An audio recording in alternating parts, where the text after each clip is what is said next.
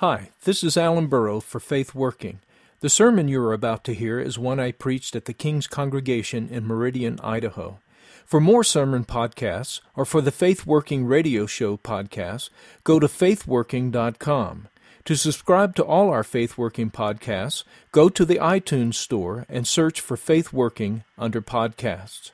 For information about the King's Congregation, go to the church website at thekingscongregation.com. This particular sermon is entitled Vengeance and the Kingdom. The text is Matthew 5:38 through 48, where Jesus utters two of his most famous commands, turn the other cheek and love your enemies. These commands have convinced many Christians through the ages that Jesus in the Sermon on the Mount was setting aside the eye for an eye and tooth for a tooth justice of the law in favor of a radical new ethic of pacifism and non-resistance. At the same time, these commands have convinced many other Christians that Jesus was teaching an ethic that, while ideal, simply cannot be applied in our fallen world. Actually, Jesus was doing neither. Consistent with his pattern thus far in the Sermon on the Mount, Jesus was reintroducing and reaffirming what God had already said in the law over against the twisted interpretations of the scribes and Pharisees. After all, it was Solomon, a full millennium before Jesus, who said, "If your enemy is hungry, give him bread to eat, and if he is thirsty, give him water to drink." Proverbs 25:21. And it was Moses, a half millennium before Solomon, who said, "The stranger who dwells among you shall be to you as one born among you, and you shall love him as yourself." Leviticus 19:34. Jesus was recovering these principles that God embedded in the law from the beginning. Jesus reintroduced these principles not to establish a radical form of pacifism, but quite to the contrary, to teach a radical form of warfare. When Solomon said we should feed our enemy and give him drink, he followed up by giving us the reason. "For so you will heap coals of fire on his head, and the Lord will reward you." Proverbs 25:22. Heaping coals of fire on someone's head is hardly consistent with pacifism. No, this is not pacifism. This is kingdom warfare, the only warfare with weaponry powerful enough to change the human heart and change this fallen world. But kingdom warfare, as Jesus tells us, is only for sons of the Father. And being sons of the Father entails becoming like the Father, who loves those who do not love him, and who causes the sun to shine and the rain to fall on the just and unjust alike. This is strange warfare indeed, for it turns out that God's love and his kingdom warfare do the same thing. They transform the world. I hope this sermon will encourage you in the school of God's love and his warfare. Strange partners, I know, but in God's mysterious and wondrous design, they go together. I hope you enjoy the sermon. Thanks for listening. Turn with me in your Bibles to Matthew chapter 5. We will be continuing our study of Matthew, and we're in the midst of the longest sermon by Jesus that we have recorded in Scripture, at least. And today we will be looking at what Jesus has to say on the subject of vengeance and the kingdom. We will look at verses 38 through 48 of Matthew chapter 5. This is the Word of God. "You have heard that it was said, an eye for an eye and a tooth for tooth. But I tell you not to resist an evil person. But whoever slaps you on the right cheek, turn the other to him also. If anyone wants to sue you and take away your tunic, let him have your cloak also. And whoever compels you to go 1 mile, go with him 2. Give to him who asks you, and from him who wants to borrow from you, do not turn away. You have heard that it was said, you shall love your neighbor and hate your enemy. But I say to you, love your enemies, bless those who curse you, do good to those who hate you, and pray for those who spitefully use you and persecute you, that you may be sons of your Father in heaven. For He makes the sun rise on the evil and on the good, and sends rain on the just and on the unjust. For if you love those who love you, what reward have you? Do not even the tax collectors do the same? And if you greet your brethren only, what do you do more than others? Do not even tax collectors do so? Therefore you shall be perfect, just as your Father in heaven is perfect. Let us pray. God and Father, we know that this was your word not only to these disciples, our brothers and sisters who went before us 2,000 years ago. It's your word to us. And we pray that now by the Spirit you would give us understanding, and that you would also give us hearts of obedience to do your word, that we would be perfect as you are perfect. For we pray in Jesus' name. Amen. So we've seen already in the Sermon on the Mount that Jesus is addressing very serious sins, sins like murder, adultery, falsehood, and yet He's addressed them in such a way that it's not theoretical. He's addressed them in such a way that He's bringing them home to His disciples and showing them how they're really guilty of these things in ways that they never imagined. And there's a new call to holiness for them, a new call to godliness to them. For all these things begin in the heart. All of these are the fruits of trees that begin with roots. And Jesus, in every instance, is concerned to root out the entire evil tree and not only try to manage the fruit. And so having addressed murder, adultery, and falsehood, Jesus now takes up the topic of vengeance. Now, in this passage, He says, as He has been His pattern, you have heard that it was said. So up here He says it twice. Once in verse 38 and once in verse 43. In verse 38, Jesus says, you have heard that it was said, an eye for an eye and a tooth for a tooth. Then in verse 43, He says, you have heard that it was said, you shall love your neighbor and hate your enemy. Now these should be considered together because they both deal with the subject of taking personal vengeance. In verse 38, you have heard that it was said, an eye for an eye and a tooth for a tooth. Jesus here is referring to the scribes and the Pharisees' spin on what has been called down through church history the lex talionis. It's Latin, which means the law of retribution. Now, this is a catchy phrase, eye for an eye and a tooth for a tooth. Very catchy. It was catchy for God's people back then. It's still catchy now. If you say an eye for an eye and a tooth for a tooth, everybody's going to have heard that. And everybody will know that saying, and you will hear people, even in our post-Christian culture today, often say that. An eye for an eye and a tooth for a tooth. It's very catchy in terms of its phraseology. It's also catchy in terms of the idea. But just as we have a real misconception about what that means today, so in the first century, God's covenant people had a real misconception over it based on the teachings of the scribes and the Pharisees. When you hear that cited today, it is typically cited as being the intrinsic rationale of the law of Moses when it comes to, particularly to criminal justice, right?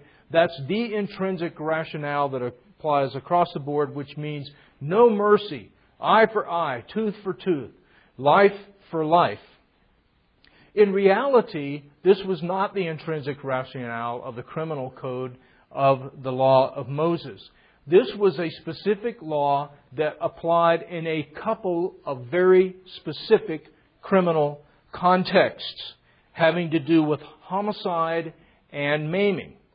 The first context we find in Exodus chapter 21. I'll read it to you. If men fight and hurt a woman with child so that she gives birth prematurely and yet no harm follows, then he shall be punished according to the woman's husband opposes on him. He shall pay a fine as the judges determine. But if two men fight and a woman with child is hurt so that she gives birth prematurely and harm follows, in other words, to the child, then you shall give life for life, eye for eye, tooth for tooth, hand for hand, foot for foot, burn for burn, wound for wound, stripe for stripe. Okay? So there's a very specific context that has to do with two men fighting and injuring a pregnant woman, and specifically then injury resulting to a prematurely born child. The second context is we find in Leviticus chapter 24. If any man causes disfigurement of his neighbor, this is maiming. And this is not talking about accident, like two guys are out chopping wood and just an accident happens through no negligence. It's not talking about that. This is a criminal context, so it means that there is an intentional disfigurement. This is like one step short of murder, of actual homicide, is maiming or disfiguring someone, cutting off a hand, cutting off an arm. It's an act of cruelty. If a man causes disfigurement of his neighbor, as he has done, so shall it be done to him. Fracture for fracture, eye for eye, tooth for tooth. As he has caused disfigurement of a man, so shall it be done to him.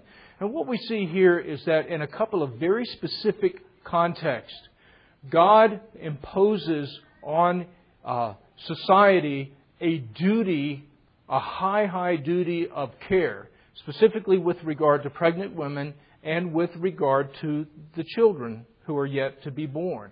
A very high duty of care. Two men are fighting. They're not fighting the pregnant woman, they're fighting one another.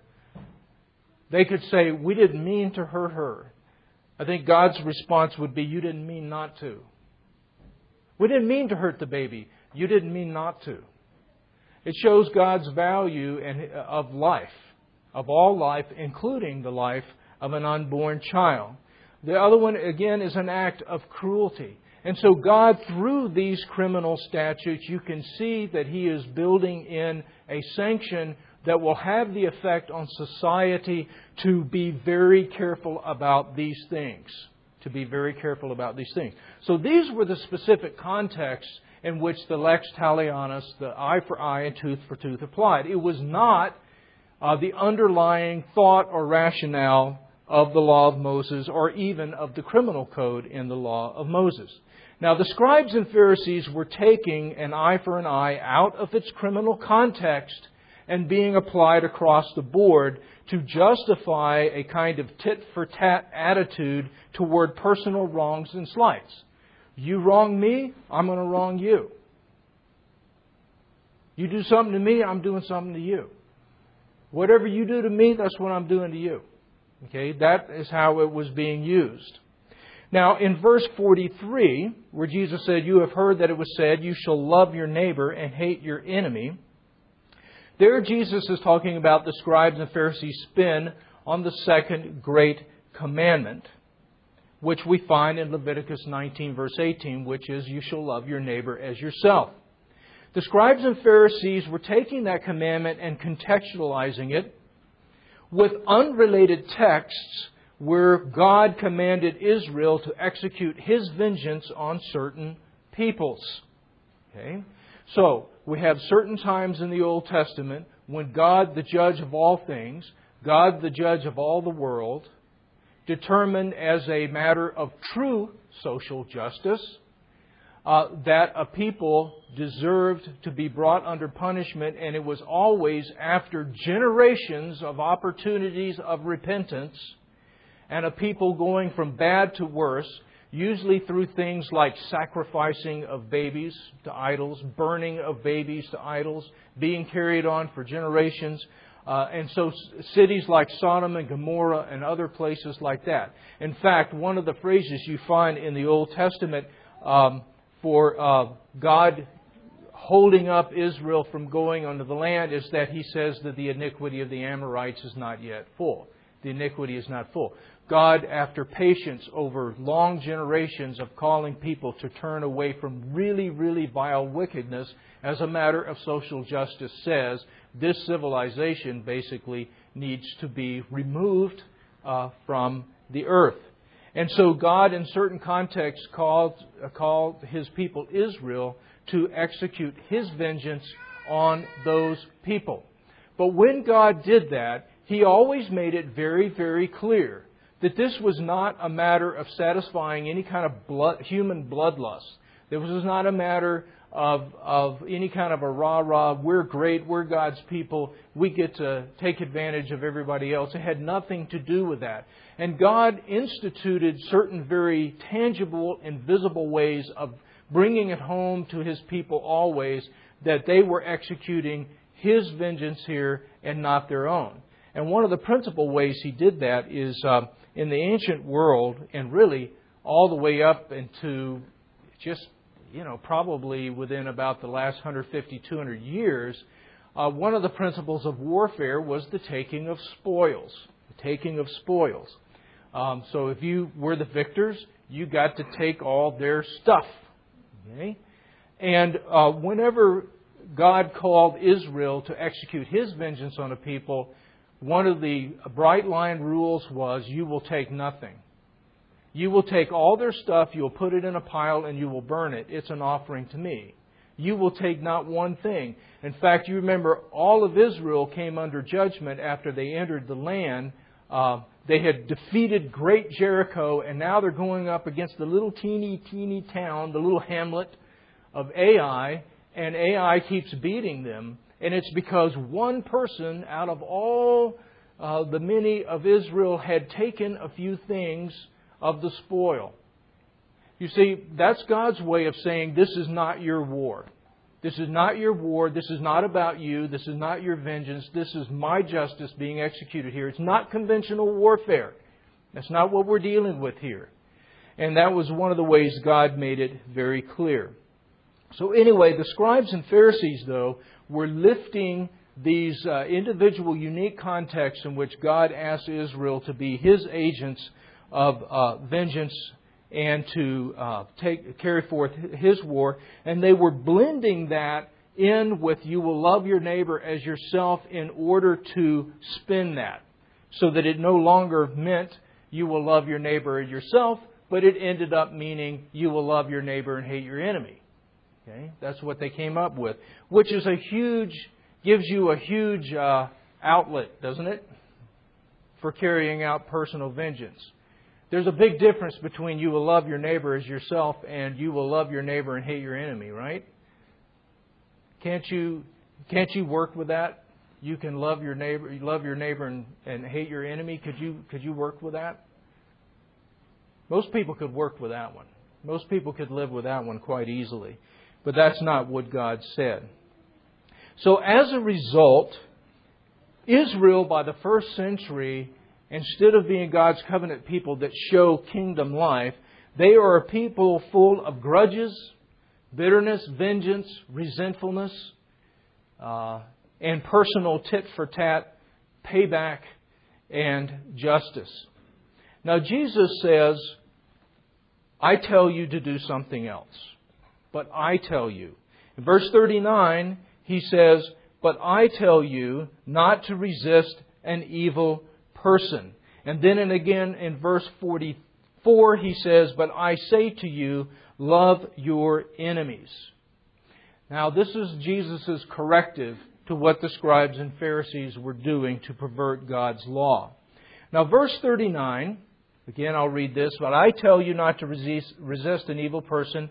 Whoever slaps you on the right cheek, turn the other to him also. If anyone wants to sue you and take away your tunic, let him have your cloak also. And whoever compels you to go 1 mile, go with him 2. Give to him who asks you, and from him who wants to borrow from you, do not turn away. Now, this passage, verse 39 and 40, is one of the chief reasons why many Christians down through the centuries have concluded that the Sermon on the Mount supersedes the law with a new radical ethic involving strict pacifism, abolishing personal property, and calling for absolute non-resistance. So that's one camp within Christian thought down through the ages. The other main camp of dealing with this is concluding that the Sermon on the Mount presents a kind of an ideal ethic which is really not applicable to life in this fallen world. So one day in heaven, that's the way things will be, but not now. But neither view is correct. First of all, with verse 39, where it says, do not resist an evil person. A number of scholars have argued, among them Peter Leithart, and I think that they are correct, that this verse is actually correctly rendered, do not resist with evil means. Do not resist with evil means. If Jesus here is requiring a kind of strict pacifism and non-resistance, it creates a lot of problems. First of all, Jesus then would be annulling the law. which he adamantly says on the front end of the Sermon on the Mount about 5 times. He says, I'm not. I am not annulling the law. Secondly, Jesus would be breaking from His pattern within the Sermon on the Mount that we've seen thus far of reaffirming the law to correct popular misinterpretations. That's what we've seen Him do with murder, adultery, and falsehood. Reaffirm the law and set aside popular misinterpretation. Third, Jesus would be implicitly condemning Himself as well as the Apostle Paul, both of whom protested when they were unjustly struck. Jesus was struck at His own trial, and He protested against that as being unrighteous and contrary to the law. In Paul's case, he was struck when he was being tried. He also protested that it was contrary to the law of God, and he accused the high priest of hypocrisy, of purporting to apply the law of God while he was violating the law of God. Now, not only did Paul do that, but he asserted his rights as a Roman citizen. And in doing so, he used the Roman court system to thwart his Jewish adversaries. As a Roman citizen, he had the ability to appeal to Caesar. He used his rights as a Roman citizen to actually extract his case from sitting before God's covenant people, who at the time were being ruled by unrighteousness, and to throw it over into the Roman pagan court system. So, when we look at all of these things, it really does not fit that Jesus is setting aside the law in favor of a strict pacifism and non-resistance. So we need to ask ourselves, though, what is Jesus saying? What is He saying? Well, Jesus is telling us not to avenge ourselves, but to leave that to God. A slap on the right cheek, you see, is a backhanded slap, because most people are right-handed. So if you're going to slap somebody on the right cheek with your right hand, how are you going to do that? That is a backhanded slap, which means it's a slap to insult rather than a slap really to injure. And all of Jesus' examples here concern situations where our dignity, our personal pride, or our personal property are threatened by someone who seems to have it into us. When He mentions somebody compels you to go 1 mile, go 2. Well, under the Roman law, a Roman centurion could compel someone to carry their pack for 1 mile. And that's something the Jews resented, because a centurion comes along and compels a Jewish person who doesn't want Rome ruling over them anyway to carry their pack for 1 mile. Jesus says, don't carry it 1 mile, carry it 2. Carry it 2. So you see, that's the kind of situation He's talking about. He's not abolishing private property. The law protects private property. It says don't move the boundaries of the widow. Even though you have more power than they do and you could do it and get away with it, you don't do it. You don't move it. And so he protects private property. But Jesus is talking about these kind of situations where our sense of our personal dignity, our personal rights, and our personal pride is called into play. Jesus is reminding the people of what God had already told them. He's not saying anything new. In Deuteronomy chapter 32, verse 35, God says, vengeance is mine. Vengeance is not yours. Vengeance is not your concern. It is your concern in a just criminal code, because God has called us to do that, as being His image and being His children. But when it comes to our personal rights, personal relationships, and so forth, God says, you don't worry about vengeance. That's not your concern. Vengeance is mine. In fact, the whole idea of doing good to your enemy and loving your enemy and blessing those who curse you and praying for those who spitefully use you, we tend to read this and think this is a new flower child ethic that Jesus has established in contrast to the old harsh Old Testament law. But this concept comes directly from the Old Testament. Proverbs chapter 25, Solomon, what does he say? If your enemy is hungry, give him bread to eat. And if he is thirsty, give him water to drink. That's what the Old Testament says. That goes right along with true criminal justice in society. It goes right along with vindicating all of God's interests. This is what God says. So the texts where God commanded Israel to wipe out a nation were aimed at God's enemies, not personal enemies. God's people were not to take personal vengeance. In fact, the second great commandment, love your neighbor as yourself, that's the end part of a sentence. It's not a sentence to itself. It's the last phrase of a sentence. I'll read the whole sentence. You shall not take vengeance, nor bear any grudge against the children of your people, but you shall love your neighbor as yourself.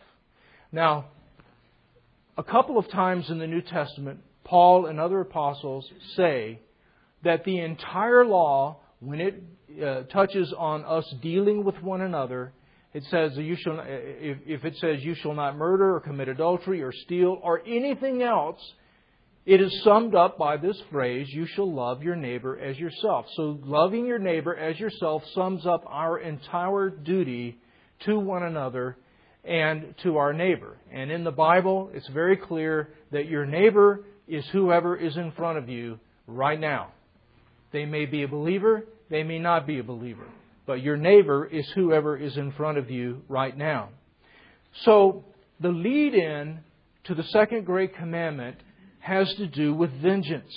In other words, taking vengeance is the very opposite of loving your neighbor as yourself.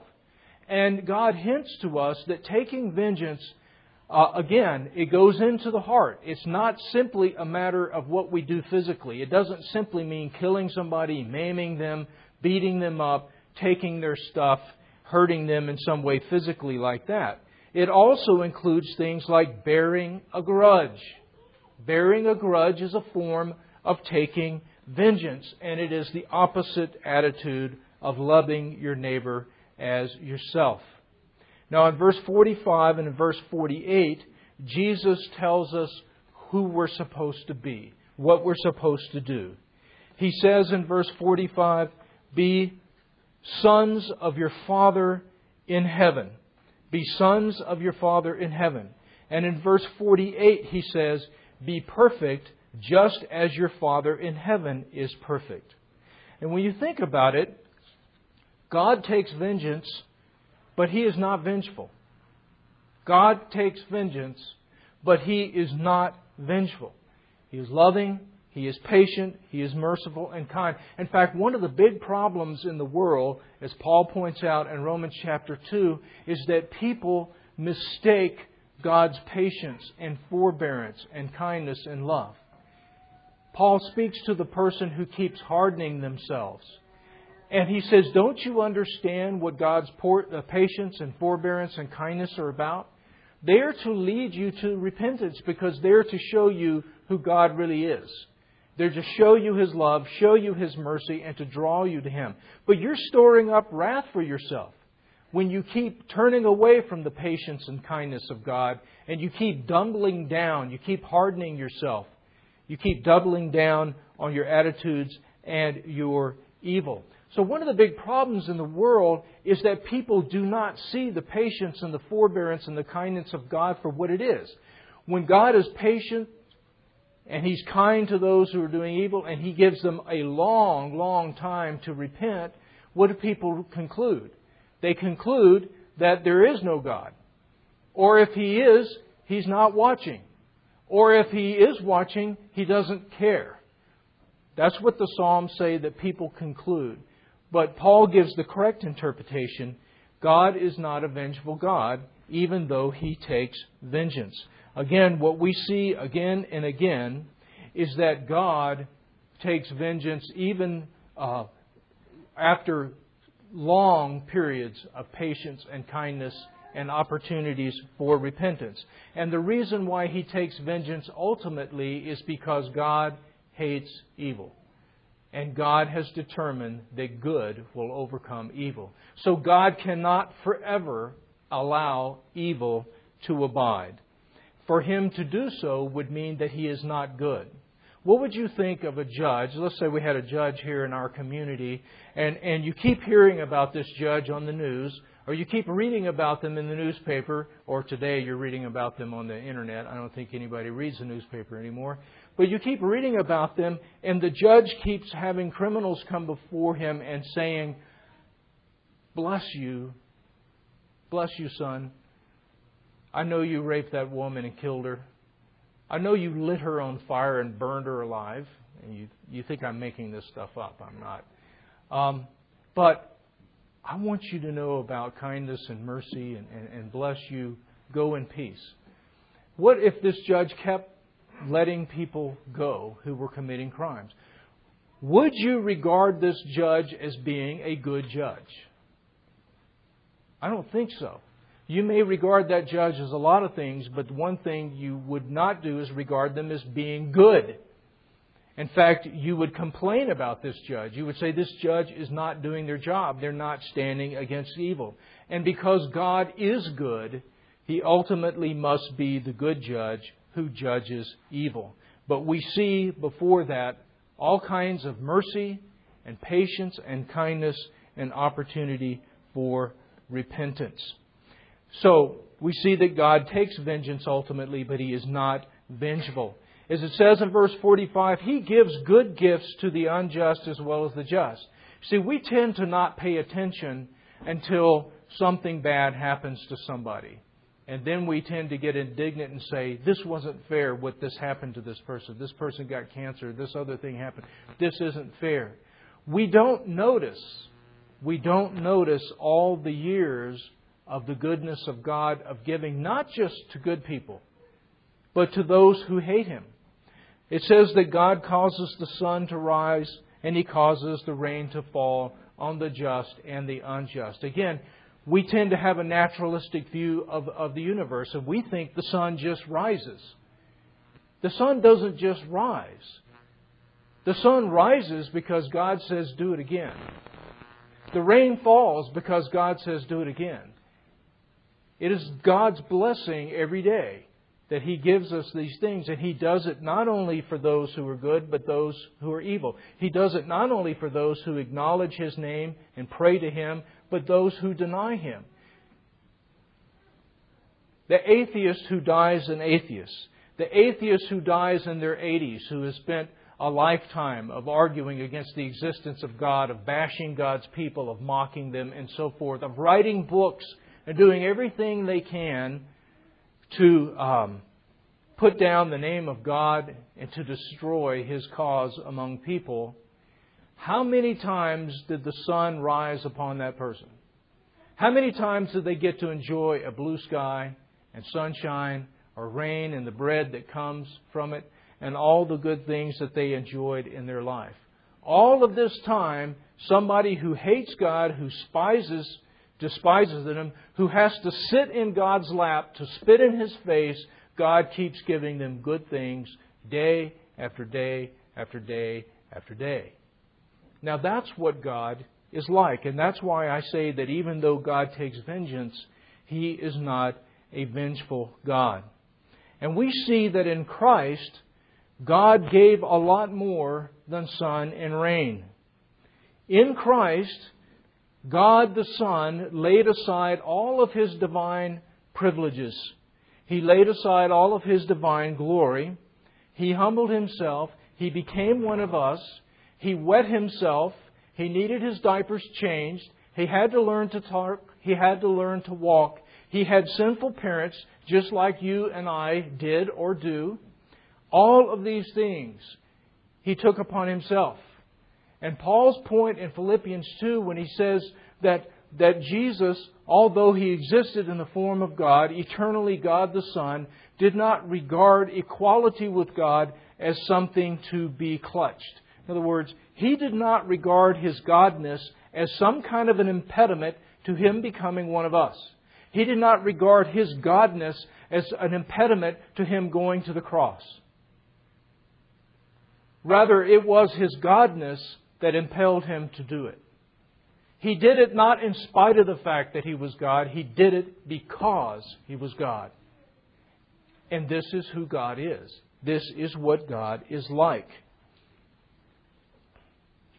In Christ, God laid aside His privileges and He humbled Himself to overcome evil. And Jesus' victory over evil is expressed in a couple of ways. And let me note, why did Jesus lay all this aside? To introduce some kind of a new flower child ethic? Because good doesn't matter? Because evil doesn't need to be overcome?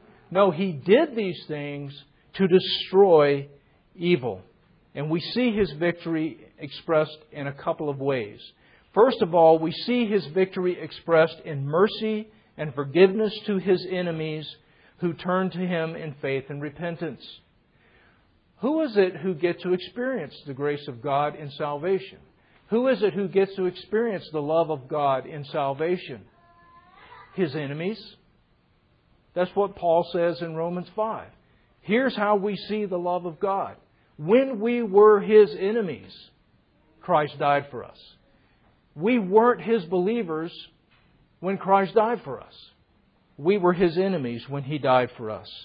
And secondly, we see the victory of God over evil in Christ manifested through patience, kindness, mercy, but ultimately justice to those who harden themselves and refuse to turn to Him in faith and repentance.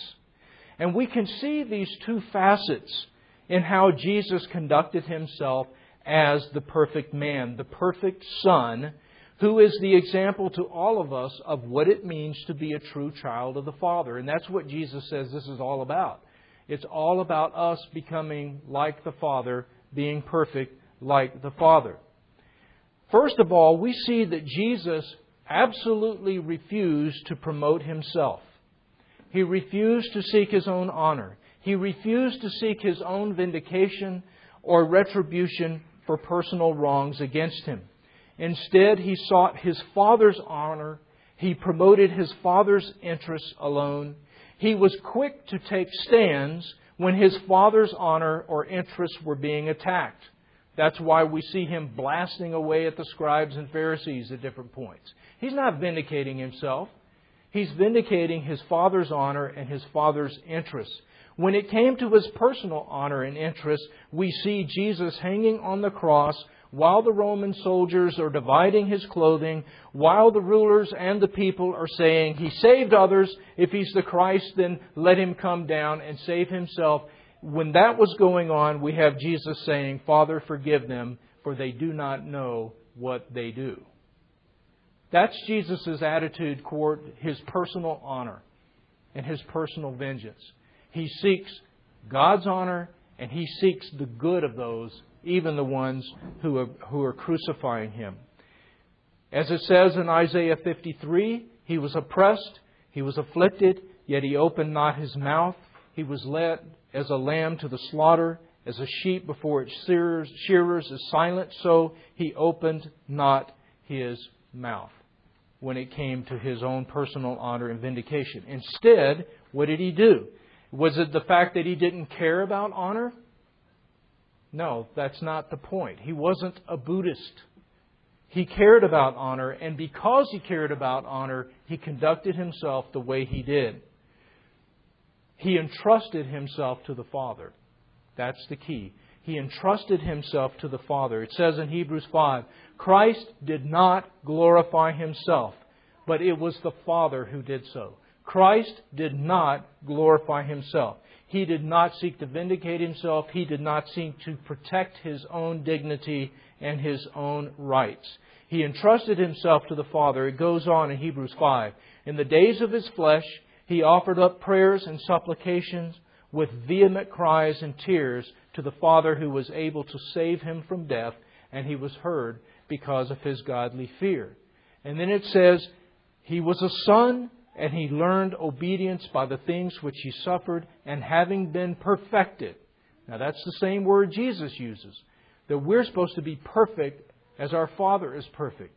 Jesus was perfected. It doesn't mean He had sin in Him and He had to get the sin out. No, it means that He needed to be brought to full maturity and full glory as a perfect human being.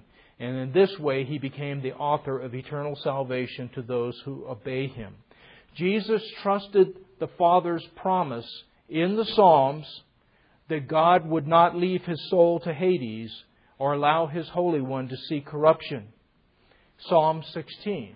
This is the psalm that says, "At God's right hand is fullness of joy and pleasures forevermore." That's the same psalm that says that God will not abandon His Holy One to Hades nor allow Him to see corruption. This is a psalm of David. Peter preaches this psalm on the day of Pentecost. And he says that this was David as a prophet looking forward to the fact that the Christ, the Son of David, these things would be fulfilled. So this was a promise from the Father to His Son, that if the Son trusted Him, did not seek His own vindication, did not seek His own glory, but sought the Father's glory, that the Father would not abandon Him, but would exalt Him, would honor Him. It says in Hebrews 12 that Jesus despised the shame of the cross, but for the joy set before Him, He endured it. For the joy set before Him, what joy? That the Father is going to honor Him, that the Father is going to give Him the joy that is at His right hand.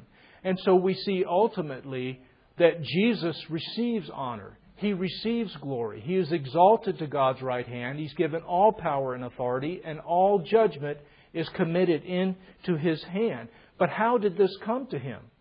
Not by Him seeking it, but by Him seeking the honor and glory of His Father, by Him seeking the good of His neighbor, even His enemies, and by Him entrusting Himself to the Father. And this is what Jesus is really calling us to do. Once Jesus was exalted to the Father and judgment was committed into His hands, He exercised patience and mercy, just like the Father does, for repentance. But after 40 years, He brought vengeance on those who hardened themselves and refused to turn in faith and repentance. And He brought destruction on Jerusalem. Dietrich Bonhoeffer lived in the 1930s when Hitler came into power in Germany. And Bonhoeffer and his family were very prescient. They saw very clearly from the beginning who Hitler was and what he was going to do. Now, a lot of people think that Dietrich Bonhoeffer was a pacifist. He really wasn't. You have to read him carefully. He really wasn't. But he did believe that the Word of God applied to all situations. And while the establishment church in Germany was running as hard as it could after Hitler, Bonhoeffer was trying to start really a different church within Germany to stand against this evil. Ultimately, Bonhoeffer took part in a plot to assassinate Hitler. He argued that tolerating such evil as Hitler was tantamount to supporting it. And so he came to see that in order for he himself to not be evil, he needed to take this kind of stand against evil. The plot failed, and Bonhoeffer was executed ultimately along with his co-conspirators. That's what he died for, trying to kill Hitler. And he did so expressly as a Christian and as a result of his faith. Now listen to what Bonhoeffer says, because I think he nails exactly what Jesus is getting at in the Sermon on the Mount here. Bonhoeffer said, "Who stands firm? Who stands firm? Only the one for whom the final standard is not his reason, his principles, his conscience, his freedom, his virtue, but who is ready to sacrifice all these. When in faith and sole allegiance to God, he is called to obedient and responsible action. The responsible person whose life will be nothing but an answer to God's question and God's call." I'll say it again. Who stands firm? Only the one for whom the final standard is not his reason, his principles, his conscience, his freedom, his virtue, but who is ready to sacrifice all these when in faith and sole allegiance to God, he is called to obedient and responsible action. That's a way of describing the life of Christ. And it should be a description of all of our lives. This doesn't mean that God expects people to be massacred instead of fleeing for their own safety. Note throughout the Gospels the care that Jesus takes to make sure His disciples flee Jerusalem when destruction is brought on it. He takes great care to make sure they get out. So He's not talking about some kind of a perverted nobility of martyrdom here. What He is talking about is entrusting ourselves to God even as Christ did, and even as we can see that Bonhoeffer himself did. Now the other thing that Bonhoeffer really understood, and you can see from his letters shortly before his death as he was in Nazi prison, that he was moving from the pietism of the German tradition of that time. You tended to have two groups within the main German church, which was the Lutheran Church. One group now is following hard, has become really a nationalistic church, promoting Hitler because he's making Germany great once again. The other church that was standing against that was the good section of the church, but it tended to be very, very pietistic, which is that a high sense of obedience and a high sense of serving God, but it's all within. It's all within the individual. It's all here in my heart. And they had lost the sense of Christ's kingdom covering everything. Bonhoeffer was moving back toward the view of Christ's kingdom covering everything, of there not being any place you can go or any square inch of this universe or any human activity at any level, personal or collective, at which Christ is not king over all of it. And the reason why he was moving in that direction very powerfully is he said this. He said, because I've seen evil. I've seen evil. And he didn't mean what we mean when we say we've seen evil. We mean somebody treated us badly on one occasion. We think we've seen evil. He meant that he had been to the edge of the abyss and looked over the edge. He had seen in Hitler, in his regime, the face of true evil. And Bonhoeffer said, I know that the gospel must go everywhere and cover everything because there is no power great enough to stop that evil except for the gospel. He said, we have no power as normal human beings. None of our political solutions, none of our economic solutions, none of our military or national security solutions, the UN, anything you want to name, the World Bank, none of it, he said, has the power to stand for an instant before the power of this evil. Only the gospel, only Christ can stand before this evil. And that's what Jesus is really saying to us here. He's not encouraging pacifism, quite to the contrary. In fact, Proverbs 25, which Jesus is alluding to in our passage here, where Solomon says, if your enemy is hungry, give him food. If he is thirsty, give him to drink. Why does Solomon say to do this? He says, because in doing so, you will heap coals of fire on his head. And you will be blessed by your Father who is in heaven. Coals of fire on the head doesn't sound like pacifism to me. That's the language of warfare. And so what Jesus is really saying, what Solomon was saying so many years before, is that the problem with all of our different means of dealing with evil and the problem with all of our normal weapons of warfare, all of our ways that we seek to protect ourselves, vindicate our lives, protect freedom, protect liberty, protect all of these things that we associate with a good life, it's not powerful enough. None of those weapons can overcome the true face of evil. Jesus is saying, your weapons don't work. You need more powerful weapons. If somebody is compelling you to carry their pack for a mile, what do you need? He's not saying become a Buddhist and don't care. He's saying you need power. You need power. You need something that works, You need something that overcomes, that changes the world. And all the normal things that we turn to, all they do is reaffirm the whole principle of vengeance, of personal rights and personal dignity, everybody looking out for themselves and taking vengeance on one another, bearing grudges and so forth. He says, all you do is perpetrate the evil. You're actually becoming an accessory after the fact to whatever evil you think has been perpetrated on you. The kind of mindset that Jesus is condemning here is the one that once made dueling honorable among Christian gentlemen. Dueling was honorable among Christian gentlemen. I read an account of an almost duel. It was an almost duel that erupted in a southern military academy back prior to the Civil War. Here's how it came about. 2 cadets reached for the salt shaker at the same time. Their honor would not allow either of them to yield. Almost resulted in a duel. Now, Jesus would say to these cadets that they don't care about real honor at all, because their standoff over the salt shaker is extremely dishonorable. If they were true men of honor, the fight would have been over who got to show honor to the other by saying, no, please, you first. What does Paul say in Romans 12? Give preference to one another.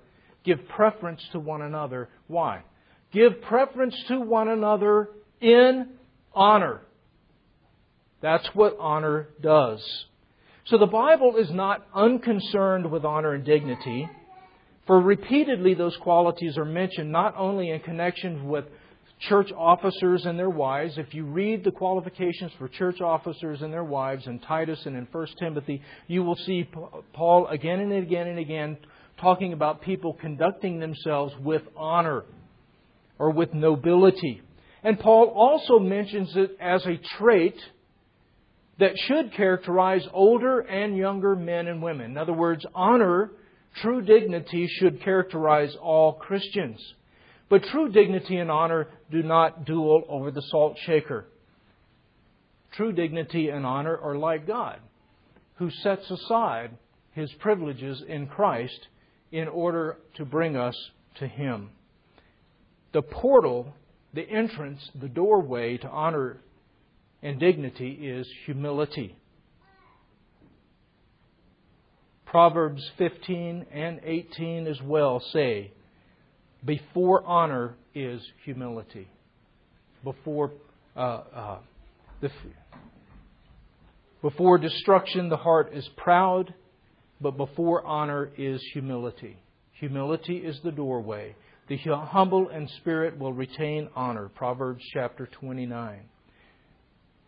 So again, we have our example in Christ, and Christ is giving us a new form of a new way of thinking and a new kind of warfare. So how does this work when it comes to matters like crime and when it comes to matters like war? Let's say take World War II, where you're dealing with somebody like Hitler. Well, I think C.S. Lewis helps us here. And I'm going to quote what he says. Does loving your enemy mean not punishing him? No. For loving myself does not mean that I ought not to subject myself to punishment, even to death. If you had committed murder, the right Christian thing to do would be to give yourself up to the police and be hanged. It is therefore, in my opinion, perfectly right for a Christian judge to sentence a man to death or a Christian soldier to kill an enemy. In fact, both John the Baptist and Jesus saw no inherent inconsistency with somebody being a Christian and a Roman centurion. Lewis goes on, I imagine someone will say, well, if one is allowed to condemn the enemy's acts and punish him and kill him, what difference is left between Christian morality and the ordinary view? All the difference in the world. Remember, we Christians think man lives forever. Therefore, what really matters is those little marks or twists on the central inside part of the soul, which are going to turn it in the long run into a heavenly or a hellish creature. We may kill if necessary, but we must not hate and enjoy killing. We may punish if necessary, but we must not enjoy it. Even while we kill and punish, we must try to feel about the enemy as we feel about ourselves. To wish he were not so bad. To hope that he may, in this world or another, be cured. In fact, to wish his good.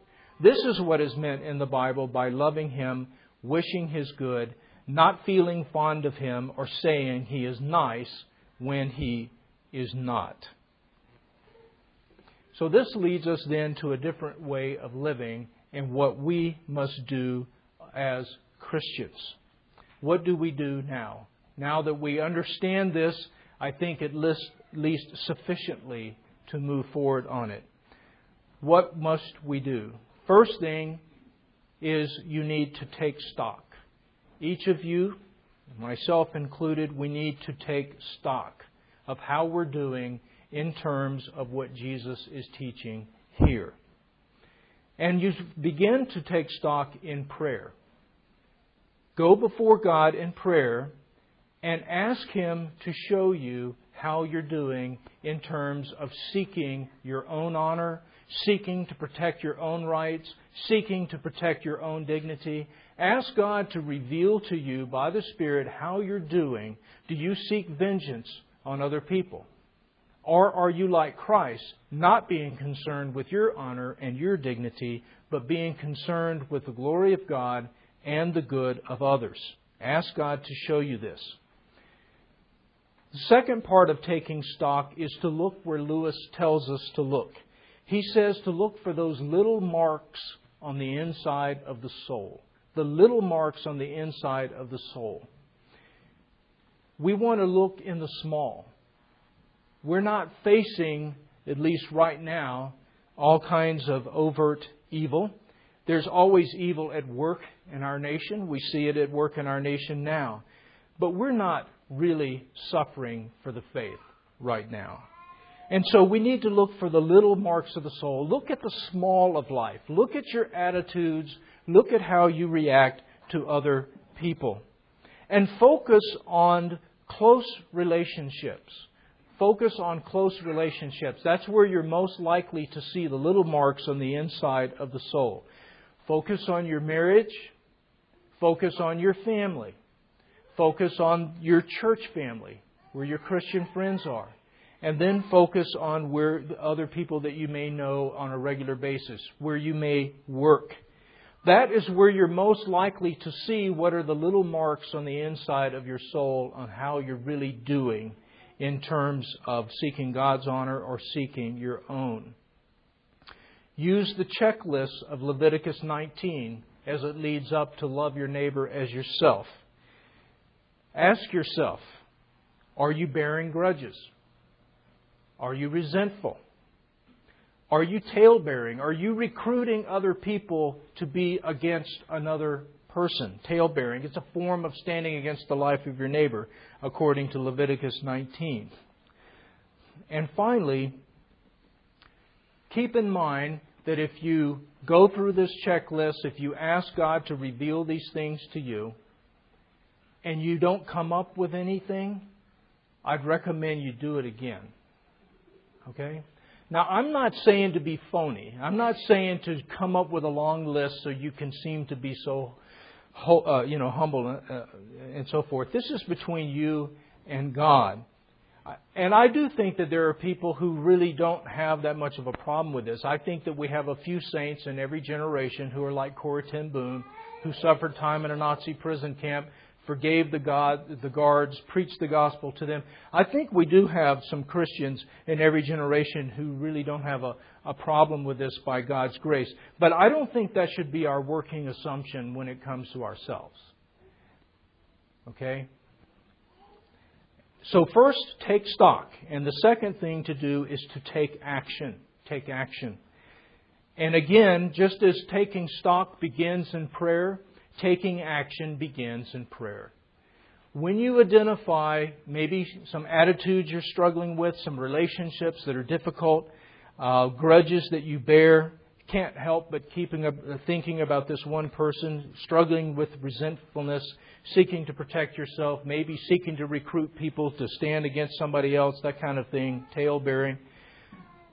Pray for God to show you how to use the kingdom warfare weapons in that particular context. Pray for Him to show you how to carry the pack 2 miles instead of 1. Because that's where the power is. Jesus is not saying being powerless. He's saying you need some real power. And so you need some real power in these different relationships. Pray for God to show you that. How do you carry the pack 1 more mile in this particular relationship? Okay? And through that, apply it and seek to overcome evil with good. Ask for God to do His work. Ask for Him to work miracles. If we do not bring it down to this kind of personal level, then this is all just going to get stuck in our head. And so we understand some concepts, but we're not going where Jesus wants us to go, which is to be perfect as our Father is perfect, to be true children of the Father as Jesus was a true Son of the Father. So I encourage you for these things, and I encourage you to pray for everybody else who's here as we go through this, that Jesus would make us both individually and as a local body of His truly a transformed people. In the name of the Father, and the Son, and the Holy Spirit. Amen.